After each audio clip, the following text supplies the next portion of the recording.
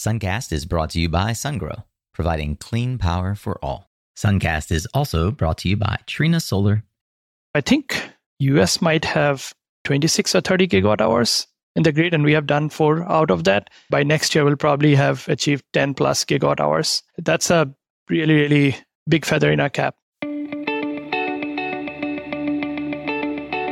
Hey there, Solar Warriors. I'm Nico Johnson, and this is Suncast. Each week, I pull back the veil on the life and business insights of clean tech entrepreneurs building the most noble and impactful companies of our time. I hope what you learn from this conversation is a catalyst for your own growth. So thanks for tuning in, and welcome to our tribe.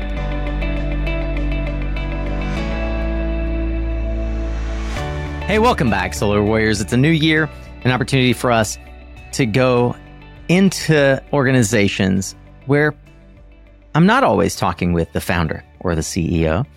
Sometimes we dig into the entrepreneurial side of the industry. If you're new here, I want to say welcome in, and I want to thank you for giving us a chance to earn your attention. I want to thank you for investing the only non-renewable resource you've got. That, of course, is your time. I promise to take good care of it today as I introduce you to one of my industry friends, colleagues, someone I've known for a few years and have very much wanted to get on to the show. I've actually had an interview that never got published. We'll talk about that and more. But today's entrepreneur is someone who has earned my deep respect for their ability to navigate this industry and intentionally or perhaps unintentionally climb to effectively the top of a family-run, family-controlled business that is deploying gigawatts of solar and battery across the Midwest and have pretty quickly, in relative terms, become, I would call them a household name for those contractors that respect solid engineering. And we'll find out more about why. Sohan Das is the Vice President of Renewable Energy at EVS Inc. And if you haven't heard of EVS, well, my guess is you aren't doing community solar in the Midwest, because you certainly would have in that case. We're going to dig into how and why Sohan got involved with EVS and rose to basically run everything not finance and HR related to this multi-million-dollar enterprise. I hope that the kinds of conversations that we have here on Suncast, digging into the reasons why those on the front lines of the clean energy transition are building the enterprises that they're building. If that's interesting to you, I hope that you'll subscribe to the show, because that's how you'll ensure that you'll get right delivered to your mobile device every week 2 shows, our Tactical Tuesday and our Executive Profile, like this long-form interview with Sohan. You can find all of our back catalog outside of the podcast app that you are probably listening on at mysuncast.com. More than 650 such episodes and counting. And that's also where you can learn ways to engage with us, maybe even become a partner with us here on the show. But most of you are not here for that. You're here for this interview. So let's get ready to tune up your skills, Solar Warrior, as we dig into another powerful conversation here on Suncast. So, one of the things that I love sharing at the beginning of these episodes, is, as you probably know because you're a regular listener, is that I'm a bit of a quote hoarder, and I want to share some of the inspiration that I draw from. So I'd invite you to think about a quote that is inspiring to you, or perhaps you often like to share. I'll share one to kick us off. And this quote is from Ivan Turgenev. I hope I'm saying that right. And it is, "If we wait for the moment when absolutely everything is right, we shall never begin." As many times as we hear that, even as entrepreneurs or humans or Instagram scrollers, the intellectual assent to understand that there's never a right time, like we'll wait until it's the right time to have children or the right time to start a business. And the action of moving beyond that fear wall they're 2 totally separate domains, Sohan, I invite you, would you share a quote with us that you find inspiring? Well, firstly, I love the quote that you shared, and then very deep and very relevant to what we do on a daily basis. One quote that has inspired me over the years is a simple one, but was very powerful, is by Mahatma Gandhi. And I might not say it exactly right, but it's kind of goes like this: be the change that you wish to see in the world. Just very simple. When I heard that, I was like, wow. And that kind of also inspired me to get into renewable energy, because when I saw growing up in India what's happening, and with climate change and just the general environment, and I thought I should be doing something about it. So yeah, that's powerful. So I would love to frame for folks the problem set and then the organization. So at a macro level, we all engage in the activity we engage in because we identify a need in the world. Hey, if you're looking for a way to maximize the ROI for your next utility project, I would like to point you to SunGrow's new SG4400 modular inverter. This new innovative solution will reduce capital and operating expenses because it arrives already on a skid with a step-up transformer. It's built using 4 1100 kW modules so that if one of them fails, well, the other 3 keep powering right on through, as the DC and AC protection are completely separate between the modules. You can learn more about this fantastic new product and more at mysuncast.com/sungrow.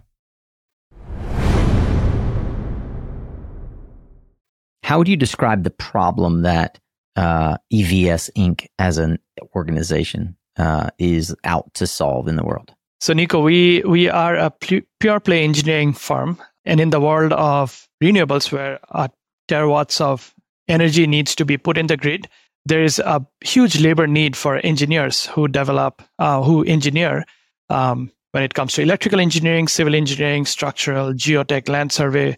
We do all of it. And our clients who could be developers, who could be EPC contractors, they don't have those skills in-house, or it's not their main focus to develop those skills in-house. And that's where we come in and we help out. So in a nutshell, that's what we do. Help me understand then the ideal customer profile for a company like EVS that is a pure play engineering firm, and why they would choose to outsource that engineering aspect when they're probably, I imagine, a big company who could in fact do engineering internally if they so desired. Yeah, there are multiple reasons. One is a lot of times engineering is probably not their biggest profit maker for a construction company. And because we are so focused in engineering, we can focus on quality, we can focus on efficiency, we can deliver it better. There's also the risk aspect that a lot of companies want to dissipate some of the risk. They don't want all of the risk of doing a wrong engineering calculation in-house. And, if you read Jim Collins's Good to Great, it's the what are you really good at, right? And the hedgehog concept. And, when a big EPC looks at their hedgehog concept, they're probably very good at building stuff, not necessarily engineering it as well. And that's where we come in. Our hedgehog concept is engineering. How do you take risk off the table for them? We do carry insurance. So if we make a mistake doing an engineering, so there's literal offloading of risk where they don't have to. Oh, yeah. Yeah. Okay. Yeah. So we are engineer of record. So we sign and stamp our drawings and seal our drawings. Thank you for that. Wait, first of all, that's a key term. And one of the things I like to focus on for folks, for the Suncast audience, is some folks are listening that have no idea what the key terms are, right? Engineer of record, EOR. I know what that is. And you and I take for granted many times that people know what that is. Why is an engineer of record important? Who cares? Yeah. All the AHJs, or authority having jurisdictions, they care about having an engineer of record sign off on a drawing before you can go and get it permitted or go and get it built. So we, and there are other companies like us who provide that service and take that risk off of the plate and take that load off of the plate from our clients. Why is the industry then bifurcating?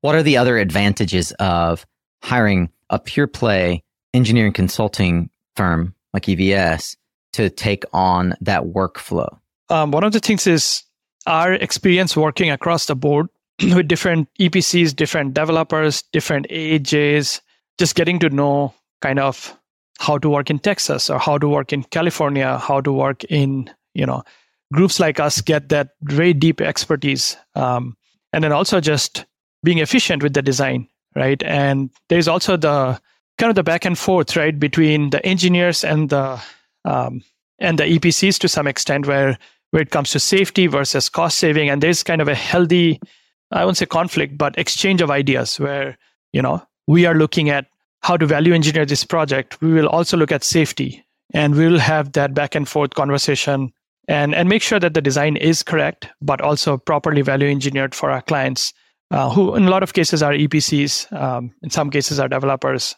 So I think our clients see a lot of benefit in that as well. Got it. So you use the term, thank you for defining AHJ, authority having jurisdiction.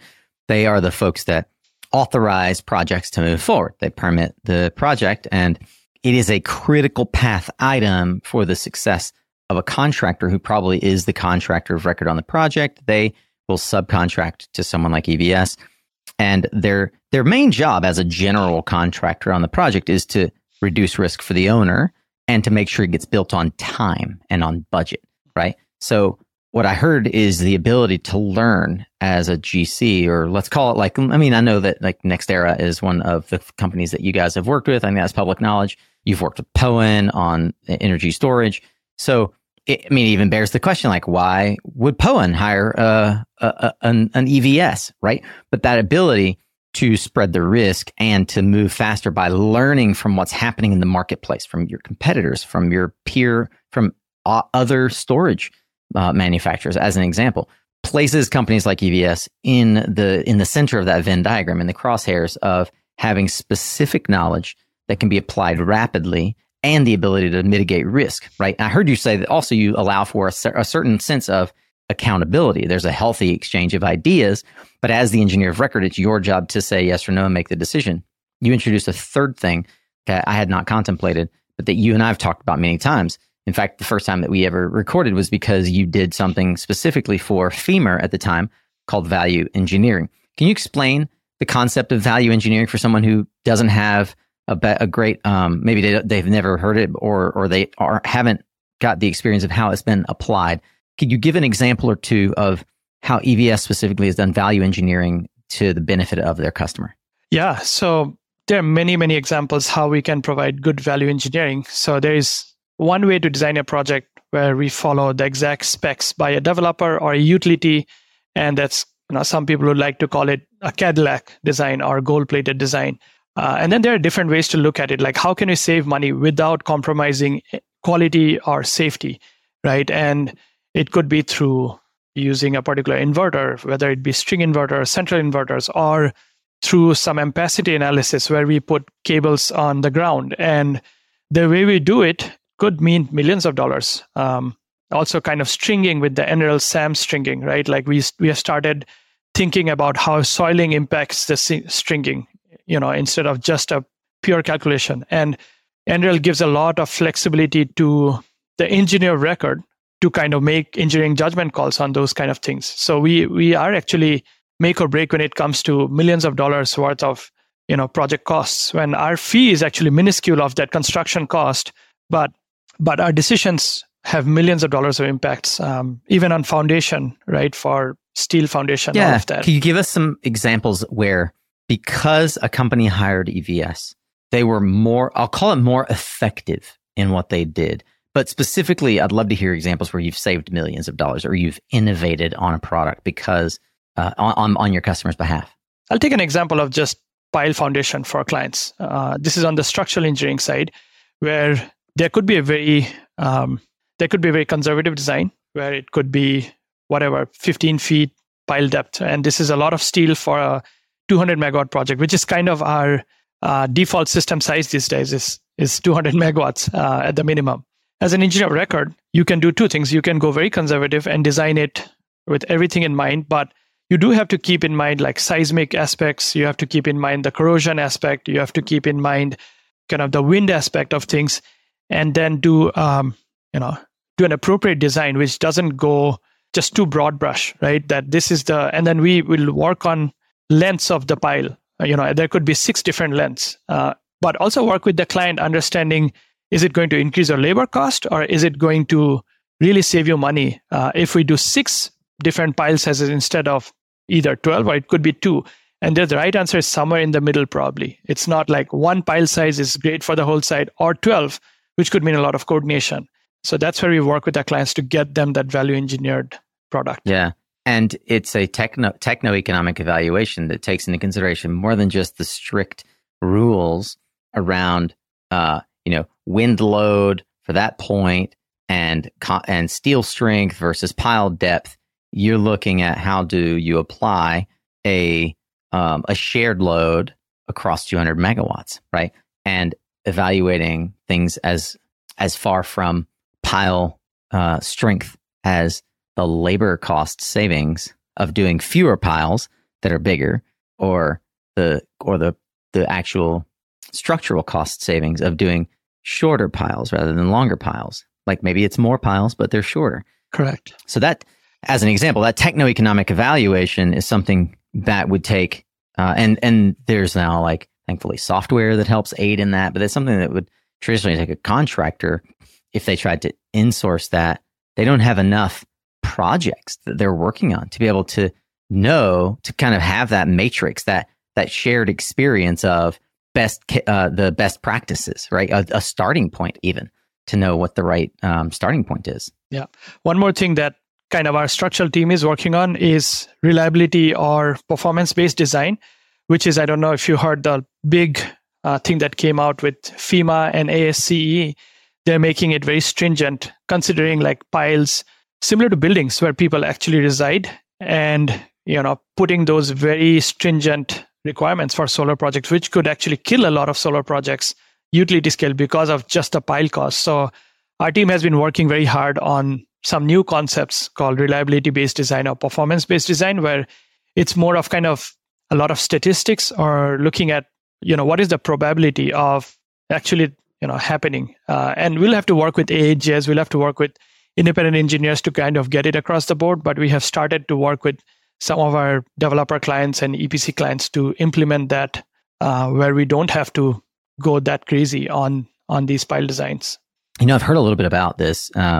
Many suggest that sort of nefarious activity is happening from other agents sort of planting seeds at the government level that would suggest that solar should be more tightly regulated, et cetera, et cetera.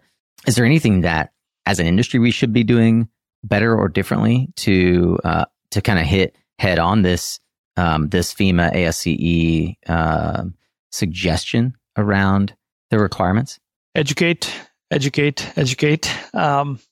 I think that's what our team is also doing, being in these ASCE sessions and being in the part of the committee and just talking about, some of the rules are being suggested by people who don't know solar very well and are looking at it again, just like a hospital building, right? Where if the building collapses, it'll be catastrophic. I'm not saying that if a solar project fails, it won't be catastrophic, but we'll have to understand the scale of it, right? And the risk associated with it. And it's not apples to apples comparison. So, so I think, I have done my bit of, when this initial ruling came out of, putting my post on LinkedIn about, and SIA supported it, right? This SIA was the one who came up with even the language to send to senators and send to rule makers about kind of the monstrosity of the rule, or like, how bad it could have been for the solar industry.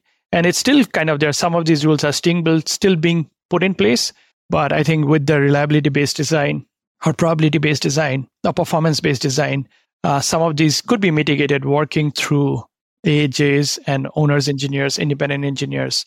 That's what we are trying to do. I'd like for you to brag a bit about the progress that has been made in the industry that EVS has been privileged to be a part of. You've got some, I'd say, foundational or landmark kind of projects that you've been a part of. Would you share a bit some of the milestones or accolades that EVS has garnered under your leadership? So I started with EVS back in 2014, and at that time kind of helped start the solar group. There are obviously a few other people who were very involved in getting that kick started along with me here at EVS. We are about 25 to 30 people at that time, mostly focused on commercial civil engineering or civil engineering for the military or federal buildings. And since then, we have kind of shifted our focus towards solar, battery storage, substation, T&D markets. In that time frame, we have done about 20 gigawatts of solar till date, which has been constructed or under construction as an engineer of record. I think we have worked at least in 35 states now. We are registered in about 48 states across the country. So we have worked in every single possible solar state. I think majority of our work is in Texas and California. Yeah. Wow, in Cali. Okay. Yeah, a lot in California. A lot of battery and stuff in California, right? Yeah. One of our projects recently got an award called Arrow Canyon. Yeah. That was in Nevada. It got an ENR Engineering News Record magazine. Very proud of that. And then ton of other. We have done about 4 gigawatt hours of storage as well now. Yeah, out of, I think, US might have 26 or 30 gigawatt hours in the grid, and we have done 4 out of that, which is very, very proud to say that by next year we'll probably have achieved 10 plus gigawatt hours. So yeah, that's a really, really big feather in our cap. One of the things that stands out for me, and we talked about what's the value of an engineer of record or a third-party engineering firm for contractors in particular downstream. EVS, through your team's leadership, has really leaned hard into battery storage. You know, there's a reason why you deployed 4 gigawatt hours, why EDF chose you to be a part of that DC coupled project. And I sense that there was an active decision internally to differentiate yourselves in a world where third-party engineering can sometimes start to look very plain vanilla and similar and hard to compete, in quotes. Could you talk about some of the discussions early on that led you to lean into battery storage and how that has become a differentiator for you? Yeah. And again, one of the big parts I really appreciate working at EVS is, the forward thinking. And Dennis and Andy, really, I would commend them for that. Just getting into solar when solar was not that popular or not that profitable. But we got into storage at around 2017 when we did project for Connexus here in Minnesota. At that time, it might still be the largest storage project for a co-op. It was about 38 megawatt hours at that time. And we knew that we are going to have a lot of learning lessons and we'll probably go significantly over budget, but that was not the concern. We were forward thinking. And that's the part I love working about at EVS, where, it's not a publicly traded company. It's a family-owned private organization where we look at the long term. So we did get that experience working on that project, a lot of lessons learned. But since then, we have worked for almost every other integrator. So be it Powin, be it BYD or LG. LG, we have done a lot of work with them and on their projects. Fluence, FlexGen, every single IHI, we have done a lot of their work as well. So that gave us varied experience. As you can see, like some developers or EPC might just stick with Fluence and they won't get to know, what Powin might have to offer or what BYD might have to offer. And we have got all that pros and cons in our back, in our back pocket. I would imagine that your partners, meaning your customers in the construction side. Now, let's frame this for folks. Who are the customers downstream, customers that you can name that's public information, just so folks can understand like who buys from you?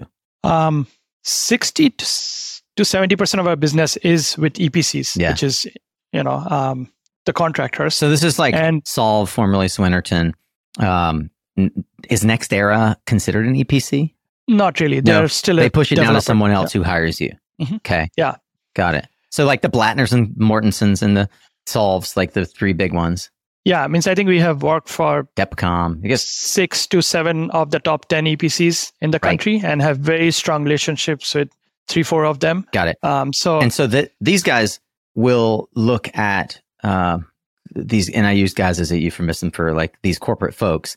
But these entities, these EPCs, they have a decision to make. Do they have a decision to make? Like, are developers coming to them and saying, we've worked in that there's going to be storage on this, but we don't know what we're going to use? Yeah, we see a mix of that. Sometimes, even on the inverter side, right? They will come and ask the question, right? Hey, we really want to use this, but we want to hear your opinion on, whether to use this or that. And what have you seen? What are the downsides, pros and cons? Sometimes we'll just be handed like, hey, here's the battery storage solution that you need to use and figure it out. Do you ever push back on that? Sometimes if they're trying to do a DC coupled retrofit, which we have done, there's certain products that just don't work. Right. So, even if they come to us and say like, we want to use this and this is a DC coupled retrofit project, we'll be saying, Is this inverter ready? Is this, What does that mean for the layperson? What is DC coupled retrofit? It's like if you have a solar project already installed and you want to attach a battery storage project to that, but you want to attach it before the inverter on the DC side, before it gets converted to AC electricity, that's actually more complicated than putting the battery storage on the AC side after it's converted. It's feeding the battery. It's having the capacity to feed the battery directly from the solar field instead of through the power conversion device. Yeah.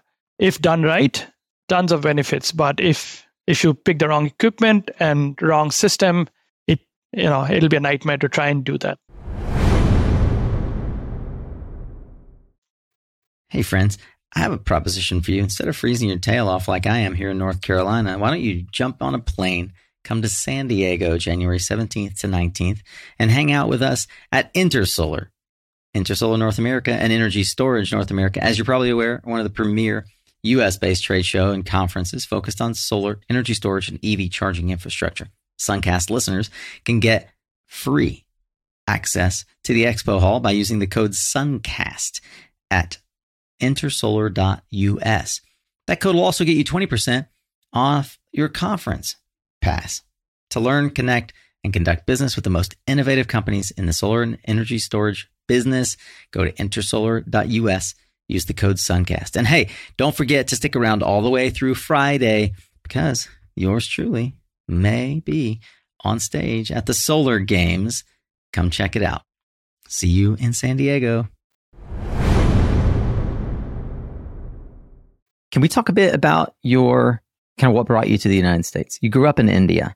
And as you and I've talked about this a few times, I feel like India is like Australia. People don't realize how big it is and how broad and diverse it is. And they really only know, use it to further Australia, like they know Melbourne and Sydney and don't know of like the numerous other amazing places. India is, at a scale, probably 10x that, 100x that. It's a giant country. It's the fastest growing country in the world. And you come from a very different place than what most people are familiar with, Mumbai, as an example. Could you talk a bit about your childhood growing up in India and the unique sort of geographic location that you came up in? And it's funny you mentioned Australia because India and Australia are like the biggest cricket rivals. That's right. So yeah, we need to beat them in the next World Cup. And former Commonwealth countries. Yeah, that's right. So yeah, I grew up in the northeastern part of India, a city called Guwahati in a state called Assam.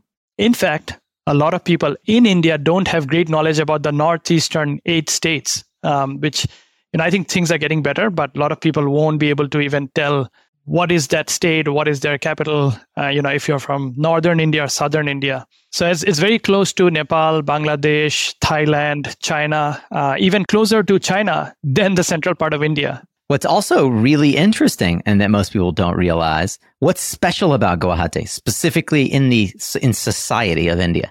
Yeah, so Guwahati is the largest state in the Northeast. So a lot of people call it the gateway to the Northeast in India. It's not a big city as compared to other Indian cities, but still about 1 million people there. Guwahati is a very cosmopolitan place. Mm-hmm.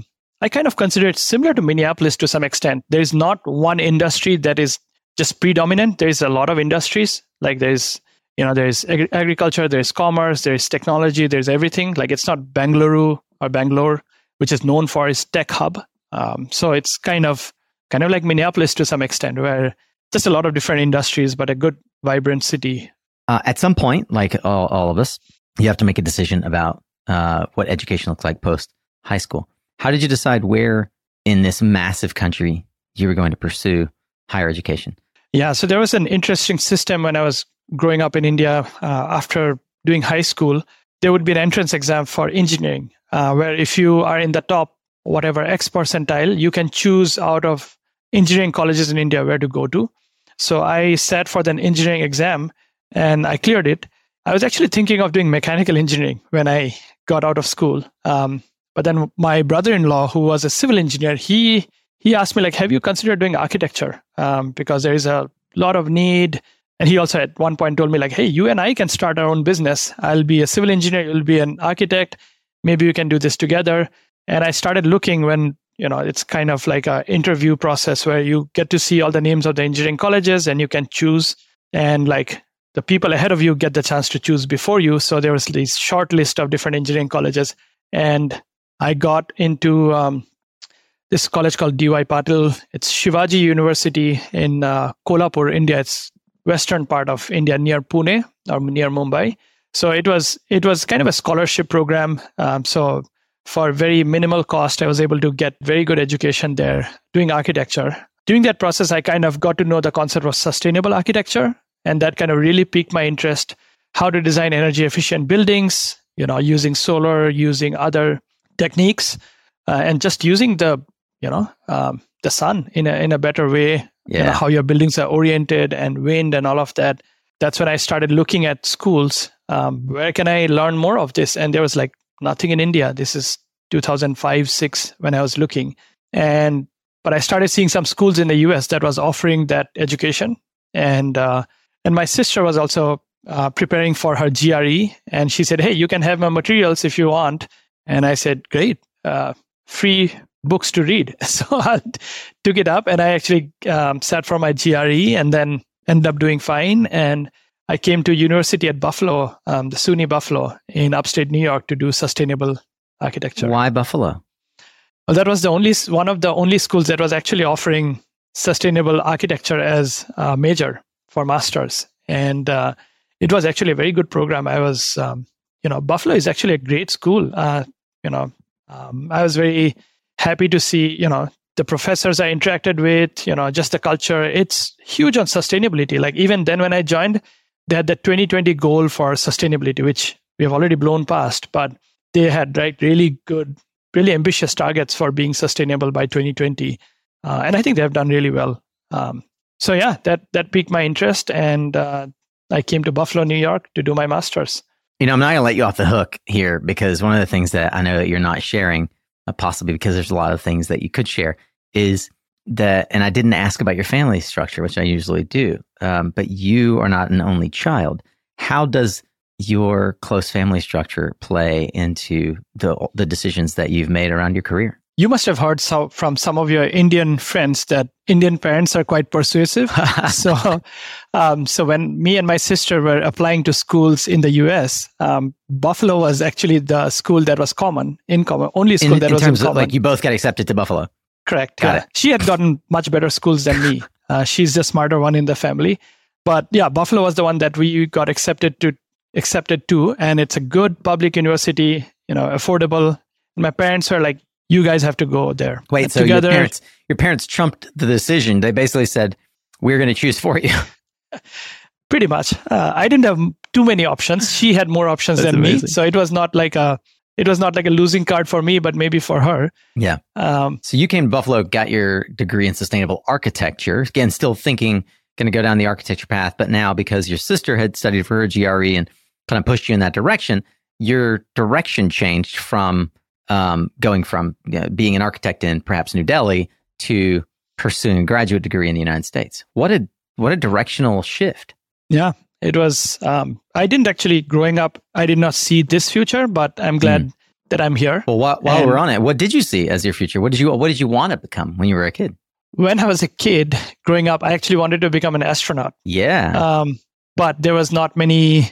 Now, actually, India is making big strides in space. But at that time, it was like unless you came to the US, there was nothing you could do in India to be an astronaut. So well, and now in your late 30s, you wouldn't be one of the pioneering Indian astronauts.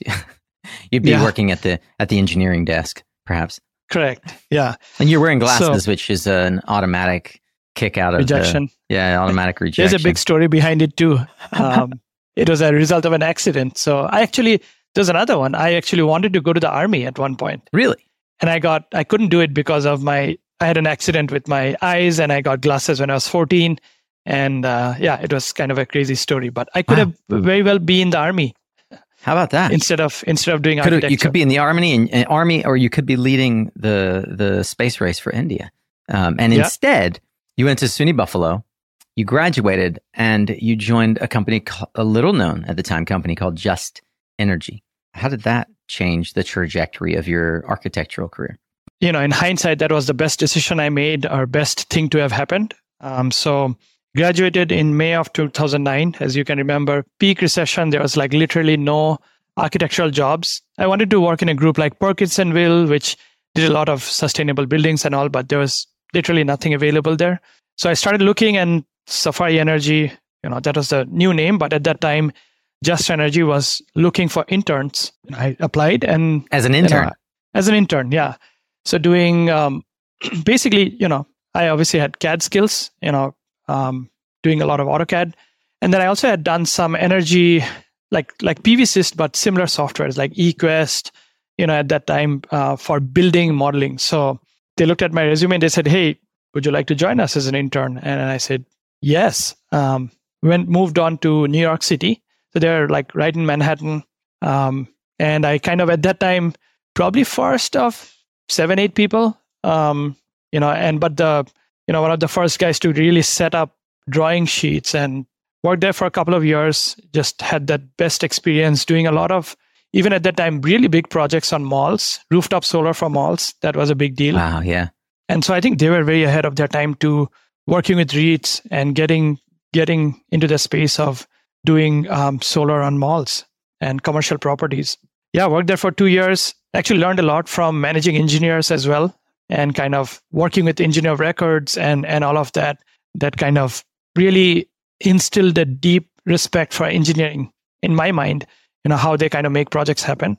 So that was just a great experience. Those of us who know how some of the iconic companies that came out of the Northeast, Safari Energy was certainly one of them, and really one of the visionary companies in the Northeast that understood the direction that distributed rooftop solar was taking, and has built a large portfolio now, part of a bigger company. But why then, in a couple of years into your career, would you leave what was certainly a fast growth distributed generation solar play? Starting at Safari Energy, I learned a lot in the first 2 years, and Matt Rudy and John Ordeman, just amazing visionaries, great friends. I met John recently when I went to New York.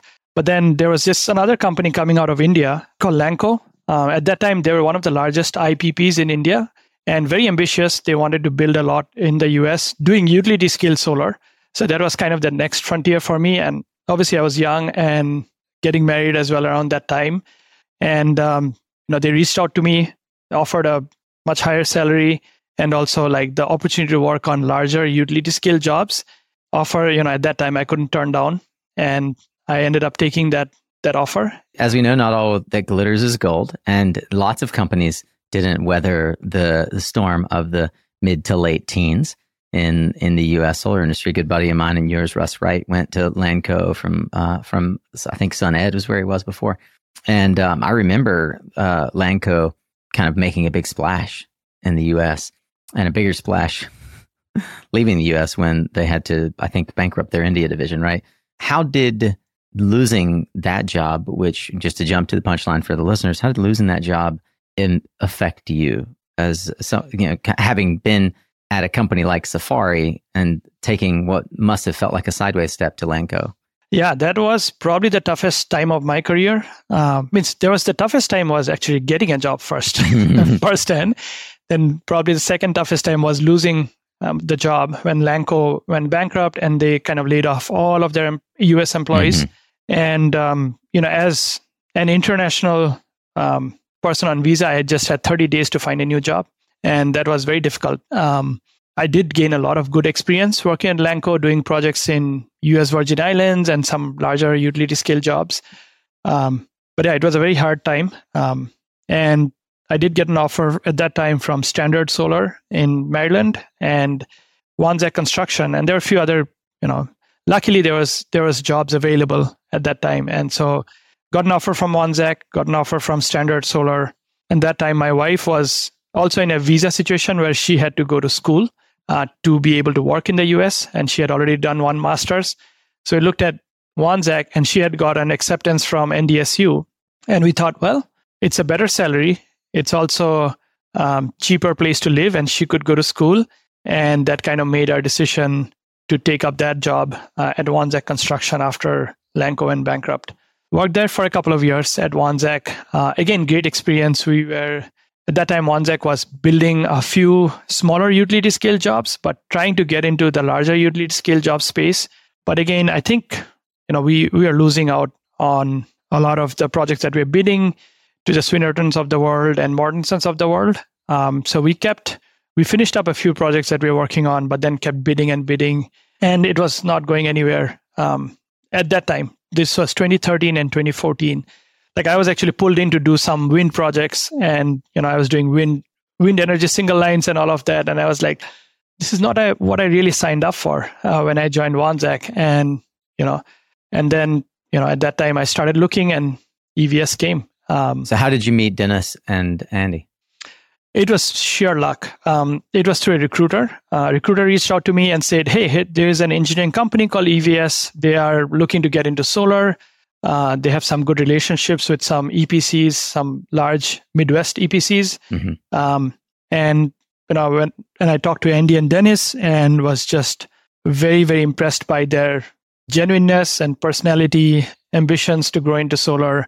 And I ended up joining EVS. Just took a big leap of faith. I was nowhere ready to start building a solar group, but they put their trust on me. They helped me, guided me as well. And so, yeah. Yeah. And so Dennis is the founder, Andy's his son, and they've grown this business for how many years? So the company started in 1979. Wow. Dennis took over as the owner in 1982. So multi-generational family business. Yeah. So it's been around, 2024 is going to be our 45th year in business. Wow. Congratulations. Yeah. Thank you. And what did Dennis see in renewables? So I think this is actually really insightful, just generally as a business owner, because you've shared a bit with me about the vision that Dennis had for the growth of the population, the growth of where the business prospects for his company, and how he ultimately decided to pivot towards renewables, which had remarkable success. Yeah, Dennis is the classic visionary that you can think of. Even today, he's 80 years old, and he will send articles about AI and energy storage and how that space is going up. I want to meet this guy. Yeah, you should. If you come to Minnesota, I would make sure to have a lunch with him and you. Amazing. So yeah, he was the guy. I think coming out of recession, he looked at which areas are really growing, and renewable energy was a big one for him at that time. Wind. And Minnesota was not growing in population as much. So being a civil engineer, there was not much growth in that sector. And so he looked at wind, and he started going to these wind conferences and started making those connections, which Dennis is great at. And built up some relationships. And also he has deep connections with Samsung and LG. Being a South Korean, he came to the US, if I remember clearly, in 1969. So, but he was born and raised in South Korea. And so he has a lot of connections there with Samsung and LG and some of those bigger South Korean companies. And he kind of connected those dots with some of those EPCs, that's US EPCs with Samsung. And that kind of started building that relationship on the wind side that kind of then came over to the solar side. A lot of work that EVS does is based off of trust and relationships. And that's what even though we are not ready as a big engineering group to do utility scale projects, the first project that I did was a utility scale job in 100 megawatt in Alabama. Wow. Out of all places. How'd you get that job? Through the relationships that Dennis built. Again, through, from the wind side, we did a little bit of work on the wind side for this large EPC based out of Midwest. And, we kind of transferred that over to solar. And they just knew that even though we didn't have a big engineering group, we will figure it out. We will be honest. We will be, we'll be humble, and we will take the feedback and we'll improve ourselves. And that's exactly what we did. And we delivered. And that project is still there. Yeah, a couple of things stand out that are both South Korean and Midwest values. One is very long-term focused rather than short-term, and thinking multi-generational, multi-decade. The other is, and this is very Midwest and certainly very Minnesota, family feeling, right? It's a family business. It's built on relationships. Can you talk about those cultural values as they pertain to EVS and to the partnerships that you've built? EVS's core values are respect, humility, and integrity. And that's something we came up with just looking at Dennis and how do we describe Dennis. And we look at him, and that's something, if you talk to any EVS person, you'd see that it reflects the values of respect, humility, and integrity. And we like to say that we don't have any space for jerks here in EVS. Like there's no ego. There is always teamwork. All these teams, there could be some healthy level of intra-competition, but not at the expense of each other. There's never any department. Every director is always looking for the best of EVS, not for just the best of their own department. And that's why I think the Midwest values, the values that Dennis brought, and our core values of respect, humility, and integrity is really, key to make that happen. So we talked about Dennis as the founder. Andy is his son who has taken over now to run the business day to day. And effectively, they brought you in as director. Today, you're vice president. Essentially, as you described to me, if we were to bifurcate in like a C-suite, Andy'd be the CEO, you'd be the COO. As it is, he's the president, you're the vice president. Most of the operational activity rolls up to you, and the sort of finance and HR stuff rolls up to him. Is that accurate? That's correct. Was it clear to you when you took on the role of director that you were taking on effectively the operational role of helping this family business transition into a renewable energy company, like become a renewable energy focused company? No, that was not even in my mind when I started. Means my goal was just to try and get as much work for solar and kind of deliver them, to the best of our ability. Yeah. So solar was at that time just one of the 4 or 5 departments, even though we are a very small company. And like a 30-person company, right? Yeah.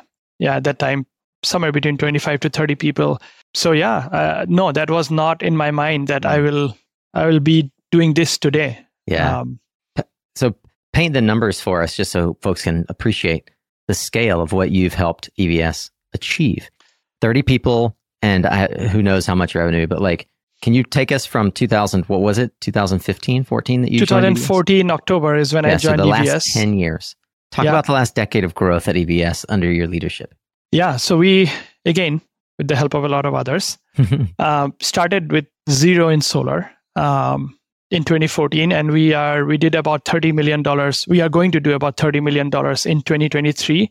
I think about 96% of that revenue is going to come through solar, energy storage, and substation markets. So, 0 to 30 million. And how many employees? We have about 167 employees now at EVS. And again, 5x growth. Yeah, pretty much all of them are dedicated to the renewable energy industry. I think that I want to underscore something that you said earlier that folks might have missed.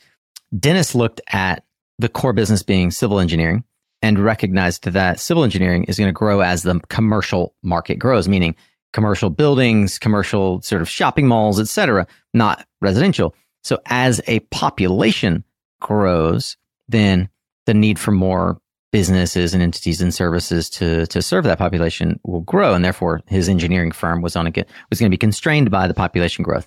Didn't see population growth in Minnesota, so he needed to change the business so that he was not linked to population growth. He could be linked to something that is market growth oriented. And he saw that renewables was that thing. And I think that for sure is one of those prescient moments that you all can look back on. But then also, to their credit, a recruiter brought them a young, hungry engineer who had been in the trenches at 2 pioneering companies. Because even though Lanco was a dead end in your career, you weren't there not learning anything. You actually that's where you jumped from rooftop to utility scale.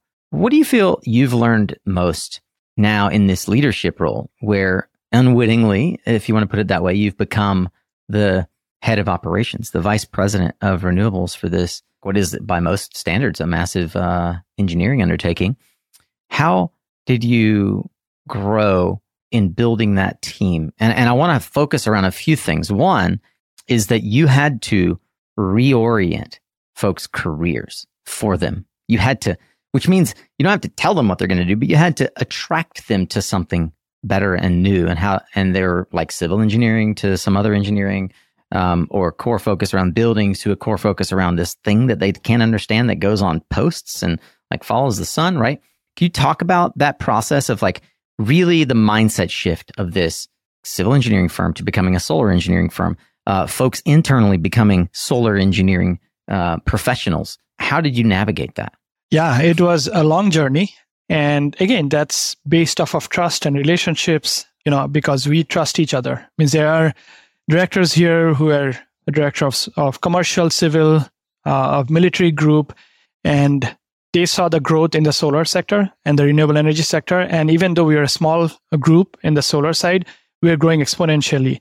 And also the client relationships that we built along the way, they were enduring. They were just very solid. And we knew how much work they were doing in solar.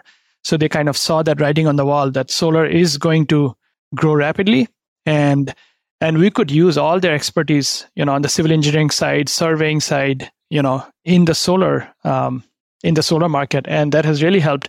And even because we were in the military, we did a lot of work for military in different states. So we are ready to take on utility scale solar because we had already worked with AHJs in Texas and California and Florida and Arizona through our military experience doing civil. So we are that was one of our selling points to our utility scale clients, that we know the AHJs well, we know the local conditions well. We can take on a utility scale project in Georgia, for example, because we have done military work there as well. So yeah, we made the transition. So what you've been talking about are some of the touchstones, like the core, the anchor clients, if you will.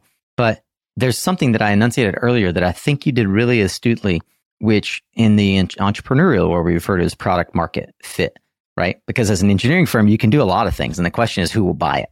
And how do you focus your team on the thing that you have a better proclivity for and that more people will pay more money for and that you can scale, right?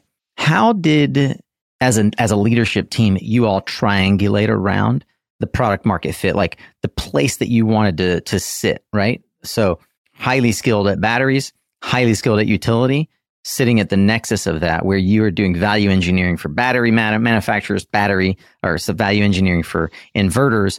And I think, correct me if I'm wrong, as a result, you started getting customers as referrals from equipment manufacturers that were like, no, you need to work with this company because they've got their shit together. Yeah, that was definitely one of the ways. Again, relationships. We don't do a big marketing publicity push, but it's a lot of word of mouth, our reputation in the industry. We also just came up with our competitive advantage. Again, looking at the hedgehog concept, what we can do well. We came up with the EVS ecosystem, which E stands for experience, C stands for customer service, and O for one-stop shop. So obviously, experience-wise, we have done 20 gigawatts. Customer service, again, you won't know until you work with us, but we really pride on our customer service and just meeting deadlines, just listening, working with our clients, in a very respectful manner and listening to what they have to say. There are a lot of engineers who are really good, but they are it's my way or the highway, right? But we are not that company.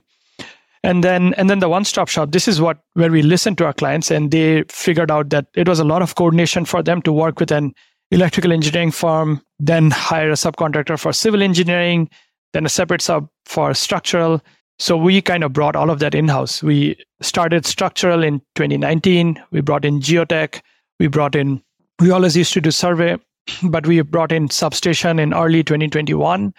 So now we are offering that one-stop shop where, when you are doing, let's say you need a basin for civil engineers, you need a basin on your site, an extra basin, but that started to affect your site layout for electrical. You only have to coordinate that internally. You don't have to go back to your EPC client and say, hey, can you talk to your electrical engineer and ask them to move their panels because I need a basin here, right? So that coordination becomes so fast and so quick that it's very convenient for our clients. Is there any for you notable evolution in the market or customer dynamic that has changed the way you as an executive have sort of see the world or think about the company? We started seeing a push by developers trying to hire engineers for final engineering, for the IFC level engineering. It's kind of still, the market is kind of trying to figure itself out. Some developers are trying to do that. Some Meaning developers, in-house as in hiring us directly. Oh, okay. So hiring us directly to do the engineering, then we kind of send that engineering package to the EPCs to build. So we are not contracting directly with the EPCs, but with the developers. But that market is still trying to figure itself out, if that is a very smooth process or not. Right now, it's still majority work. Engineering work is done for the EPCs, That's a shift we started seeing, but it's not happening yet. That would have to be a well-funded developer. Oh, yeah. And there are many of them out there. So as we see the market shift in developers going from out the gate to a platform model where they raise a couple of $100 million in equity, they now have dry powder. And to move more efficiently, they're outsourcing the final engineering so that they can bring a full package to an EPC. Won't that cannibalize a little bit some of the back-end business that's your core business if the market moves that way? No, it's as long as they are hiring the engineers, the developers, which we would expect most of them to. This is the developers' way to try and hold EPCs accountable as well. Like, hey, you need to build to our specs. Yeah. Right? Does it also lock you in then as the owner's engineer for the project? So owner's engineer role is a little bit different than the engineer of record. Right. So we still would have Thank you for clarifying. a lot of projects that we work on for EPCs. The developers still have an owner's engineer that is separate than us. And their job is to they will go out on sites and look at... Their job is to make your job harder. I'm kidding. Yeah, that's true, which is fine because they hold us accountable. The owners, engineers, the independent engineers, which makes us better. And so we have had a lot of battles, friendly battles in the past with other engineering groups, some of the famous ones too, but that only makes us better. So yeah, there are sometimes owner engineers that are working for the developers directly, and engineer of record working for the EPC, and two completely separate entities. You mentioned that you've got over 150 employees now. Hardest role or roles to hire for as you're growing a solar engineering team? The high voltage substation team is a very niche skill to fill, especially relay settings, or like we are also hiring a director of the substation group. So those are the roles that are very difficult to fill. Yeah. Really good civil engineering project managers are hard to find with solar experience. You can find civil engineers with commercial experience, but difficult to find good engineers with solar experience. How much training is required for them to convert their civil commercial experience to solar experience? Not a whole lot. Means I think if they have worked in solar for a year or two, they'll be ready. So, and are you at a place where you can give them that year or two of training? Yeah, and we are doing that actively. So we have hired commercial civil engineers from the commercial market, and we have trained them up in solar, and they are, already quite effective. Yeah. How are you giving them that training? Where is that coming from? There's a lot of internal training materials we have built up over the years. Okay. A lot of internal training videos, SOPs, standard operating procedures. Yeah. That's quite on the vanguard right there. I mean, there aren't a lot of folks that would. I mean, a problem that we have in the industry, I said it a bunch of times before, is we create our own inflation because we hire away skilled labor from our competitors, pay them more to do the same job, right? Right. That's an industry creating its own inflation because we're unwilling, because we're moving so fast. I'm doing air quotes here. Anybody not watching? We're moving so fast that we can't afford to train people, right? Which is the fallacy in thinking that our industry has leaned on for far too long. I'll beat this drum until it changes. And I'm impressed with companies like EVS who say, you know what? Actually, we recognize that it takes less than a year. And if I give this person this kind of training, and then I essentially build the kind of loyalty that you can't buy. And yeah, that's what we have focused a lot on, internal training, for sure. Is there anything specific that you look for in a hiree? Yeah, our core values of respect, humility, and integrity. Obviously, how do you test for that? We do a culture interview at the end of our technical interview. So there's usually 3 rounds. One is an HR interview, then a technical interview, then a culture interview. And culture interview is usually with a director of HR or myself or Andy, and depending on the position. And and sometimes we also have to just trust. We have to tell them that, hey, this is a position that we expect you are looking at for long term as well. And these are our core values of respect, humility, and integrity. And if you think you are not aligned with these 3 core values, then this is probably not a good fit for you. Have you found a good question or two that for you is like one of your go-to interview questions? It's something that you that yields great return in terms of your insight into who the person is? I wish I had a silver bullet question, but there are a few. One is how someone has dealt with a underperforming employee, right? It's important for us to know that they have dealt with that employee with respect, right? Because there are some hard-charging, high-performing leaders and individuals who would kind of throw this person under the bus. But that's not what EVS is all about. We work with people who are struggling. We treat them with respect. Nobody ever feels that they have not been treated with respect. Yeah. And we have turned around a lot of employees who are struggling and to be like very high performers now. So that's a really interesting, and it's a counterintuitive perspective as well. It's one that I want to underscore here, because you hear hire slow, fire fast, right? The concept of dealing with underperforming employees is counterculture to the way that sort of the fast growth sort of startup culture works. Yeah. That's actually funny. We just discussed that like last week. I think I can align with that concept. If they are not adhering to our values of respect, humility, and integrity, then you need to fire fast. If we interviewed incorrectly, or they just misrepresented them during the interview, and they said, "Hey, I fully align with these values," and then they join, and we see like not humble, low integrity, doesn't have respect for people, or either one of those, then yeah, we would fire fast. But in any other case, we will work with them. How have you grown as a manager of human capital? You came on and your job was to prove that this sector was going to work for the company. And so your number one hat was sales, right? Mm-hmm. But eventually you are not personally responsible for designs anymore. You're not personally responsible for all the sales that happen in the organization anymore, but you are personally responsible for the human capital. How have you grown in terms of managing that?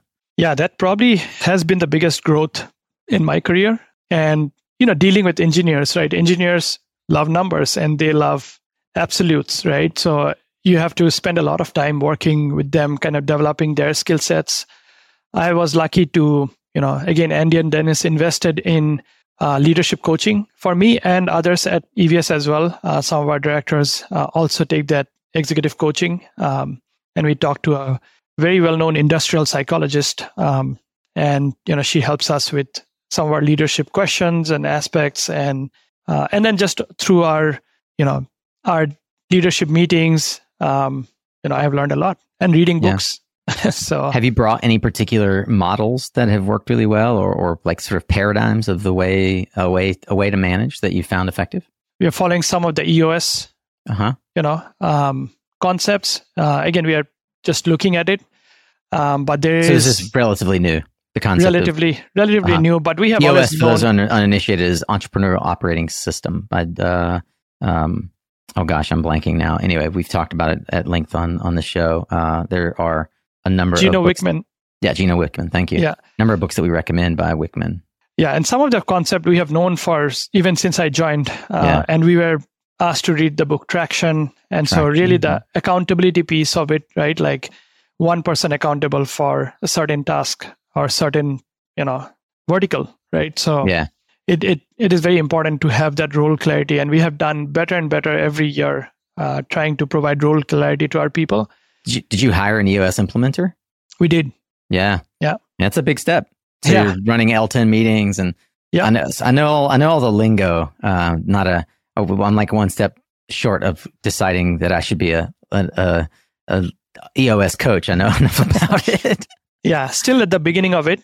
Yeah. And we'll see, as we grow to a 200, 300, 400 people organization, what other concepts we'll need to bring in, right? Yeah. Because we have our own different way of doing strategic planning that is different than EOS. Is there anything that you've tried and it failed? Maybe because of your business model, or maybe because it's just a bad idea, but that it was sort of suggested like, oh, you should try this. And you're like, oh, that just didn't work. Looking at a different aspect of business, we had hired, within the renewable sector, we had hired a guy to help us branch out, but it didn't work out because he realized after a certain point that he was not that leader.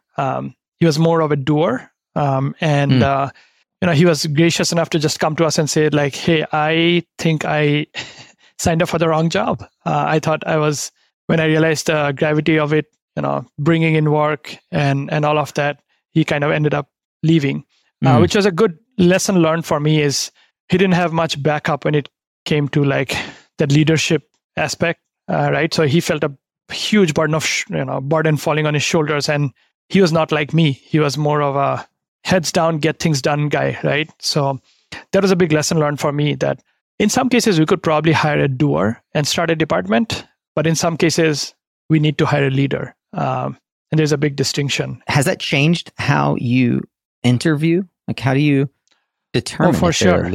Yeah. Means we, again, would love silver bullet. Like, hey, here's a questionnaire. Answer this questionnaire, and you get an A+, then you are hired. But we have to just ask a whole bunch of questions.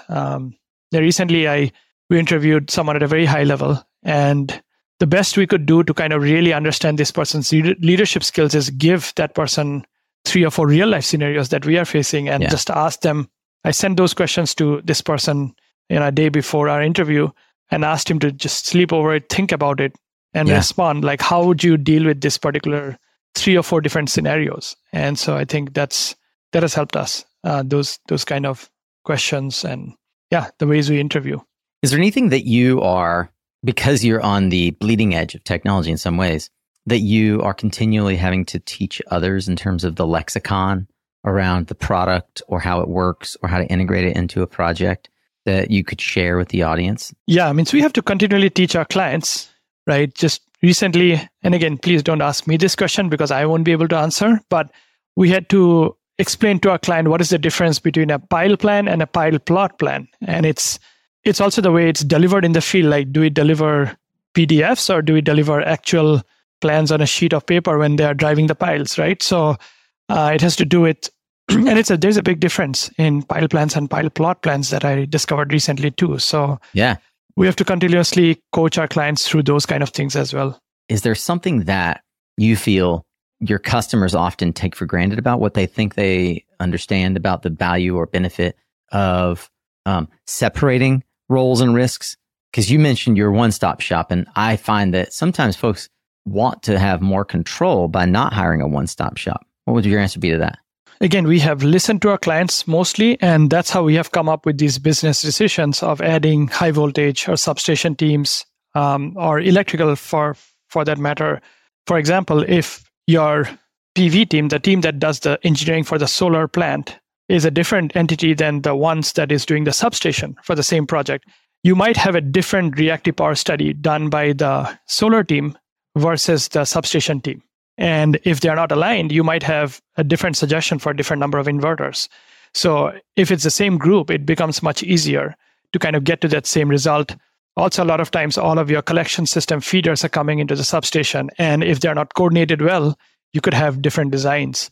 And so, and also the grounding design, because you're doing a grounding design for the solar project and the substation project, and they interact with each other because it's kind of one big system.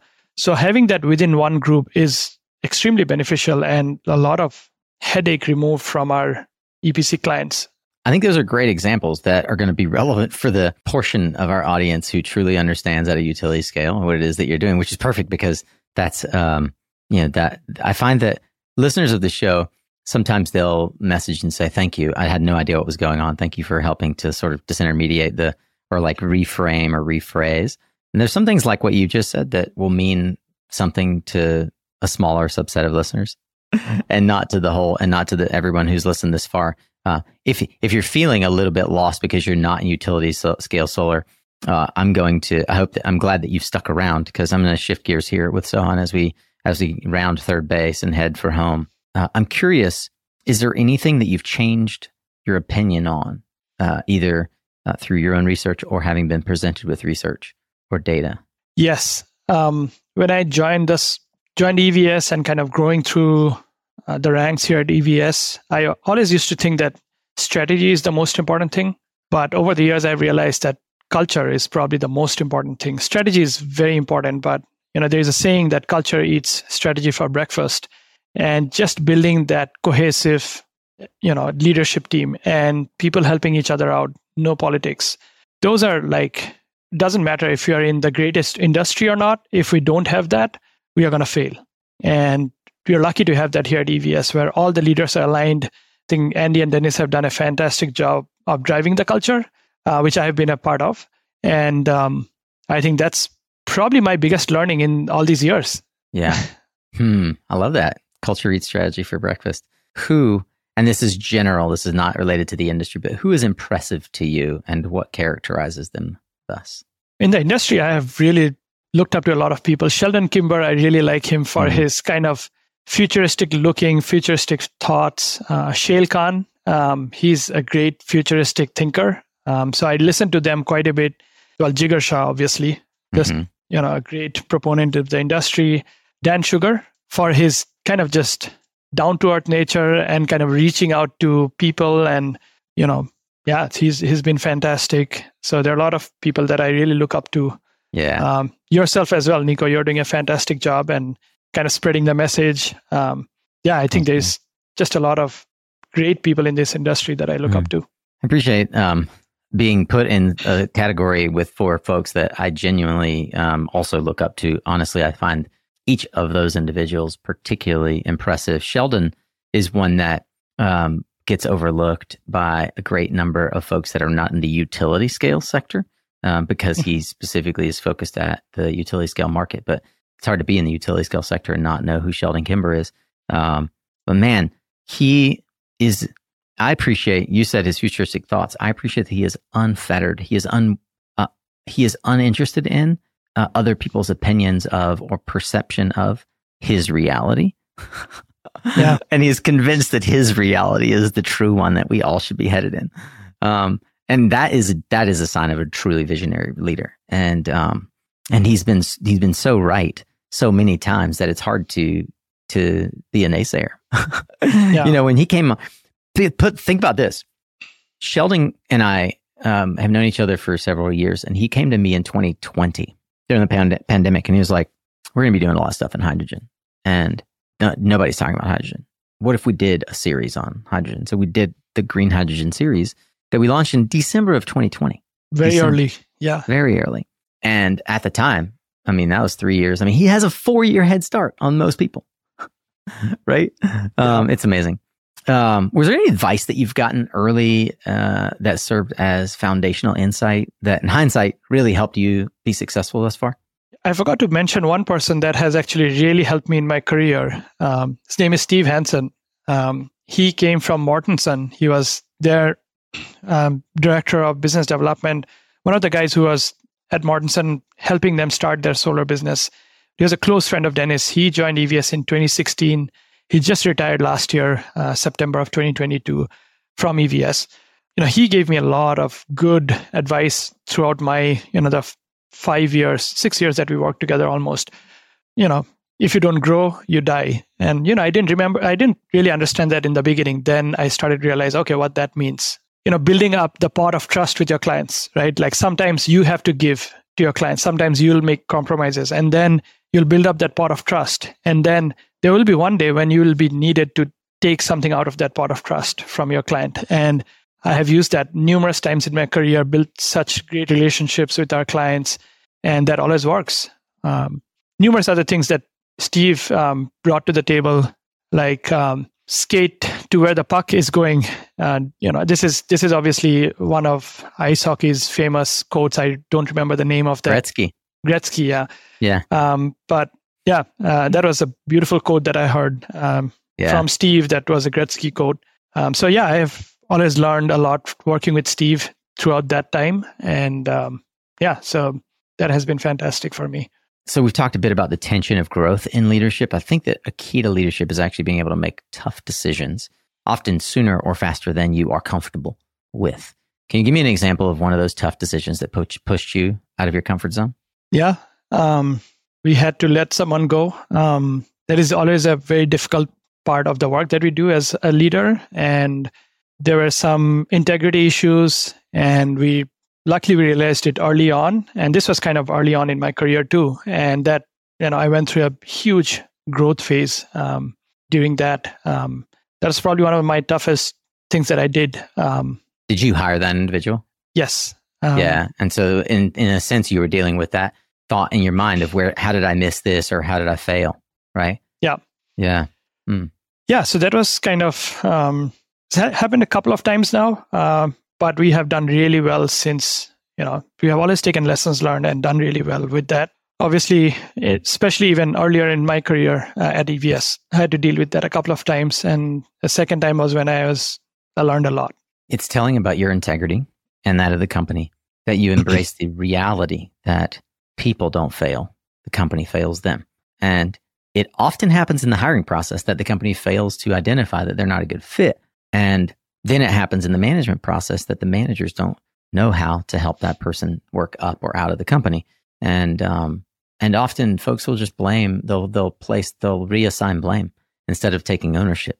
I believe Jocko Willink has popularized the notion of extreme ownership through a book that he wrote by that name. But when it's hard for you to let someone go, it shows that you take ownership of the reality that you hold their future in some ways in your hands. And it's incumbent on us to really help people move in their career, either up or out. And that personal growth is really important. And if it's something where there's an integrity issue, for example, how do you handle that? Not only how do you deal with like, well, how did I miss this? And how do I put things in place to assure that it doesn't happen again? But how do I help this person to deal with that, right? Yep. Because obviously, if it's an integrity issue, you're not going to be a great reference for them. They got to go out in the market and figure out how to get a job. Yeah. So you see a lot of really cool stuff that doesn't come to market for a while. What do you see right now that won't be in the marketplace for another 6 to 12 months, but that we should be thinking about and preparing for? Yeah, means I'm very excited about the new long duration storage technologies, like the energy vaults of the world. Obviously, iron air batteries with Form Energy, they are making a lot of splash recently. Yeah. Obviously, we need answer to long duration energy storage more than lithium ion. So those are a couple. Zinc iron batteries is another one that I'm looking forward to. I was very, very optimistic when I saw vanadium flow in the beginning, but it hasn't made that splash yet. So there's always winners and losers, but I'm actually very excited about Energy Vault and see where they go. With their that technology is fun.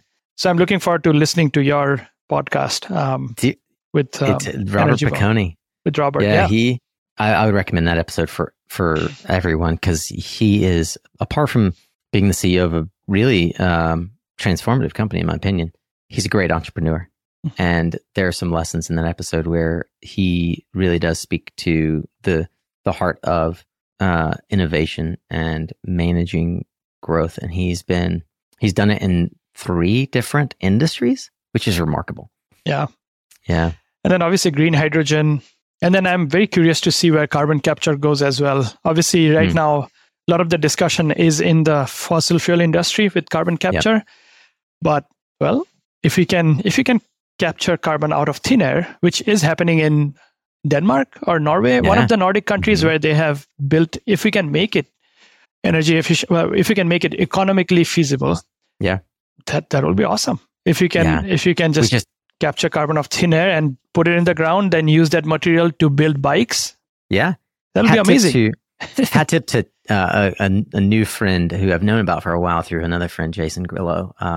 Tito Jankowski was just on for our COP28 episode, and he created a company called airminers.org. And it is specifically about direct air capture, right? Specifically, not fossil fuel carbon capture, but direct air capture. There's so much information to learn, but I would encourage folks that didn't, and you as well, to go and listen to specifically Tito's contribution to our post COP28. We published it on a Friday as an Industry Pulse segment, because Nate Giovanelli and I are launching this new segment called Industry Pulse. That's a holdover from what we're doing. It's kind of an expansion of what we do at RE+. Tito's he's got some great insight into that specific sector, direct air capture. So outside of energy systems, what do you nerd out about, Sohan? Cricket. I play cricket. I follow cricket a lot. I love soccer. Just English Premier League, Champions League. I do a lot of that. Started enjoying playing video games with my 7-year-old. And so something that we can play together. What video games are on your roster right now? Well, FIFA is one of them. Oh, yeah? We also have Do you have a Spider-Man. console? Yeah, we have a PS5 that we got recently. So it's fun to see him trying to solve problems. He's very good at, instead of watching TV, I feel like, at least if I'm able to monitor his, it's actually fun to see how quickly he can figure out, the game better than me even. And sometimes I play chess with him. But I'm also trying to get better at golf, trying to get better at a lot of things. Mountain biking. I just recently learned last year how to wake surf. So that was a lot of fun. Yeah. Wake surfing, like on the water behind a boat. Correct. Yeah. So much fun. Yeah. So Andy helped me with that. And that's cool. Yeah, that was a lot of fun. How do you think about both mind and body maintenance? It's so important. I meditate. I use this app called Headspace. There's this guy called Andy. I love his voice. He's very soothing. Hey, Andy and Headspace got me into meditating. Yeah, same here. Yeah. So he's very good. But then, just also keeping your body active.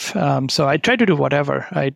Weight training, running, biking, depending on, if I'm reading a book, I'm actually biking a lot of times on a stationary bike because it's easier to read a book while biking. Can't do that while running. No, I listen to books exclusively. So yeah.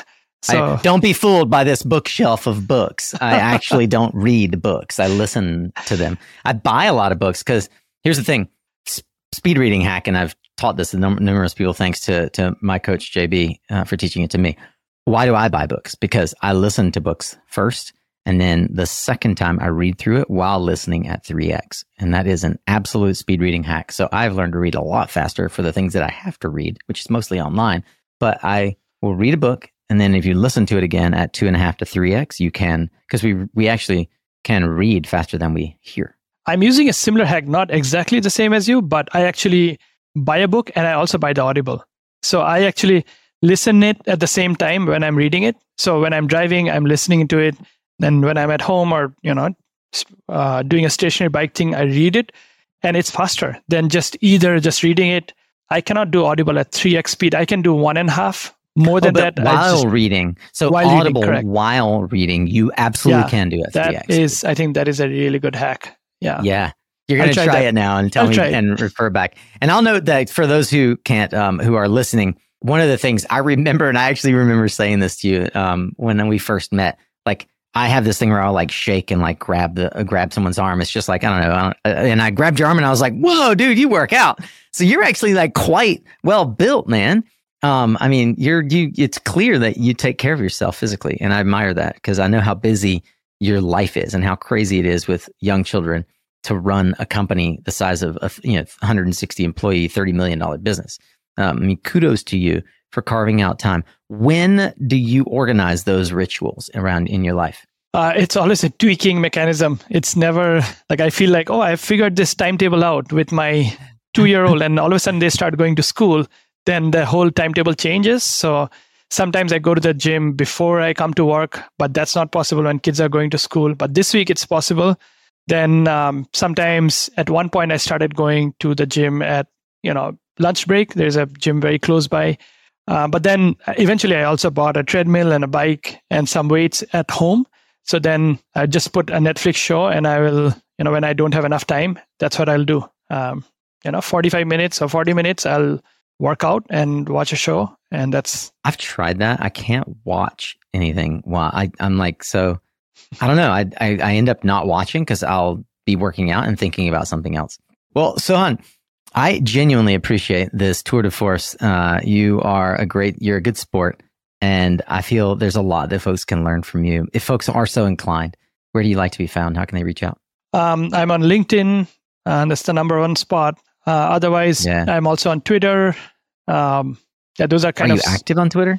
Little bit. I don't post much, but I definitely... If someone DMs you, so like there are some folks who are on Twitter, but they're not really there. And if I DM them, they never respond because they're never checking their messages. I would respond if someone DMs me on Twitter. What's your Twitter handle? Because we'll link to both. Yeah. UNISOHAN. Let's end today, as we so often do, with a bold prediction. What do you see as the critical path obstacle that we will need to overcome to really unlock the potential of the battery storage market in the United States? For long duration storage to become economically feasible, which is really, the farm energies of the industry. And I don't know the economics around it fully yet. Also, the energy vaults of the industry, once they are more economically feasible and utilities realize that the multi-dimensional values of these storage technologies, I think that'll be a big breakthrough. Well, as that comes to fruition, I hope that you'll point me in the direction of the LDS companies, long duration energy, LDES, LDES, companies that you see on the Vanguard so that we can interview them here. In the meantime, I'm grateful, as I know many listeners who have made it this far are, for the time that you've given us, Sohan Das. I'm so grateful to know you, call you friend, and to finally had a chance to recapture this conversation here on Suncast. Thank you, Nico. The pleasure is all mine. Well, thank you for sticking around for another wonderful interview here on Suncast. I want to say thanks to Sohan once again. I alluded to it earlier, but we did an interview several years ago now, I think 3 years ago, that I couldn't publish for a number of reasons. And I am grateful for how he has evolved and grown, and so has the EVS story. At the time, it was a very little known company outside of the Minnesota and community solar market, and now they've just blown up and become such a great contribution to the utility scale, in particular battery storage sector. I feel like there's probably more that I need to learn about the battery storage side of the industry that Sohan and his team could teach us. So I'll try to have him back at some point, get one of his engineering team from the battery side on the show at some point. And I hope that this served you. I hope that you will have internalized that you can become a leader inside of an organization with entrepreneurial spirit. You can be that intrapreneur inside of a business like EVS and grow to be the vice president running effectively the entire company as it pivoted from civil engineering to pure play solar engineering and now solar and battery storage engineering. It's a success story that has a lot of learning lessons. I'd love to know what you are taking away or what you learned from that success story in particular. You can reach out to me, nico@mysuncast.com. I'd love to hear from you. I'm also going to link in our description here on the podcast or on YouTube, wherever it is that you're consuming this, how you can find me on LinkedIn. I definitely respond to a lot of direct messages there, and Twitter is also linked there, where I get less messages, frankly. So it's a more uncrowded space if you want to try to reach me there, as my friend Robert from Nebraska did so many years ago. I salute and appreciate all of you who are creative in the ways that you do reach out. And I'm honored and grateful that you listen and that you listened through this interview, which was longer than average, but I believe was very, very worthwhile. I want to say kudos as well to, and though I don't know them, Dennis and Andy, for the belief that you had in Sohan and in the solar industry at large. I know that we as an industry are better for it. And you, I hope, are better for having listened through to this episode. Hopefully it was, in fact, a good return on that investment of time. If you would like to dig in more to the things that Sohan and I talked about, I just realized I forgot to ask him about books and things like that, but we talked about quite a bit. And if you would like to check out the show notes, you can find that over at mysuncast.com. Click on the episode notes tab. I'd also like to thank our sponsors who help make this show possible each and every week. They make it free so that you can listen or consume wherever it is that you choose without paying more than your time and attention. If you'd like to learn more about them, please, you can find them on our homepage at mysuncast.com. You can find out more about sponsorship in general at mysuncast.com/sponsor. And that's also how you can find their links to their various calls to action and ways to partner with us to reach thousands of solar warriors and clean tech champions twice a week, every week, just like they do. I'm honored to call you a listener, and I'm grateful that we are here together on the front lines of the clean energy transition. If there's any way I can help, click on that Connect with Nico button at mysuncast.com and let me know. Also, truth, if you click on the message button at the bottom or the Leave Nico a voicemail, I get those and listen to them and respond. Remember, you are what you listen to. Thanks again for showing up, Solar Warrior. It's half the battle.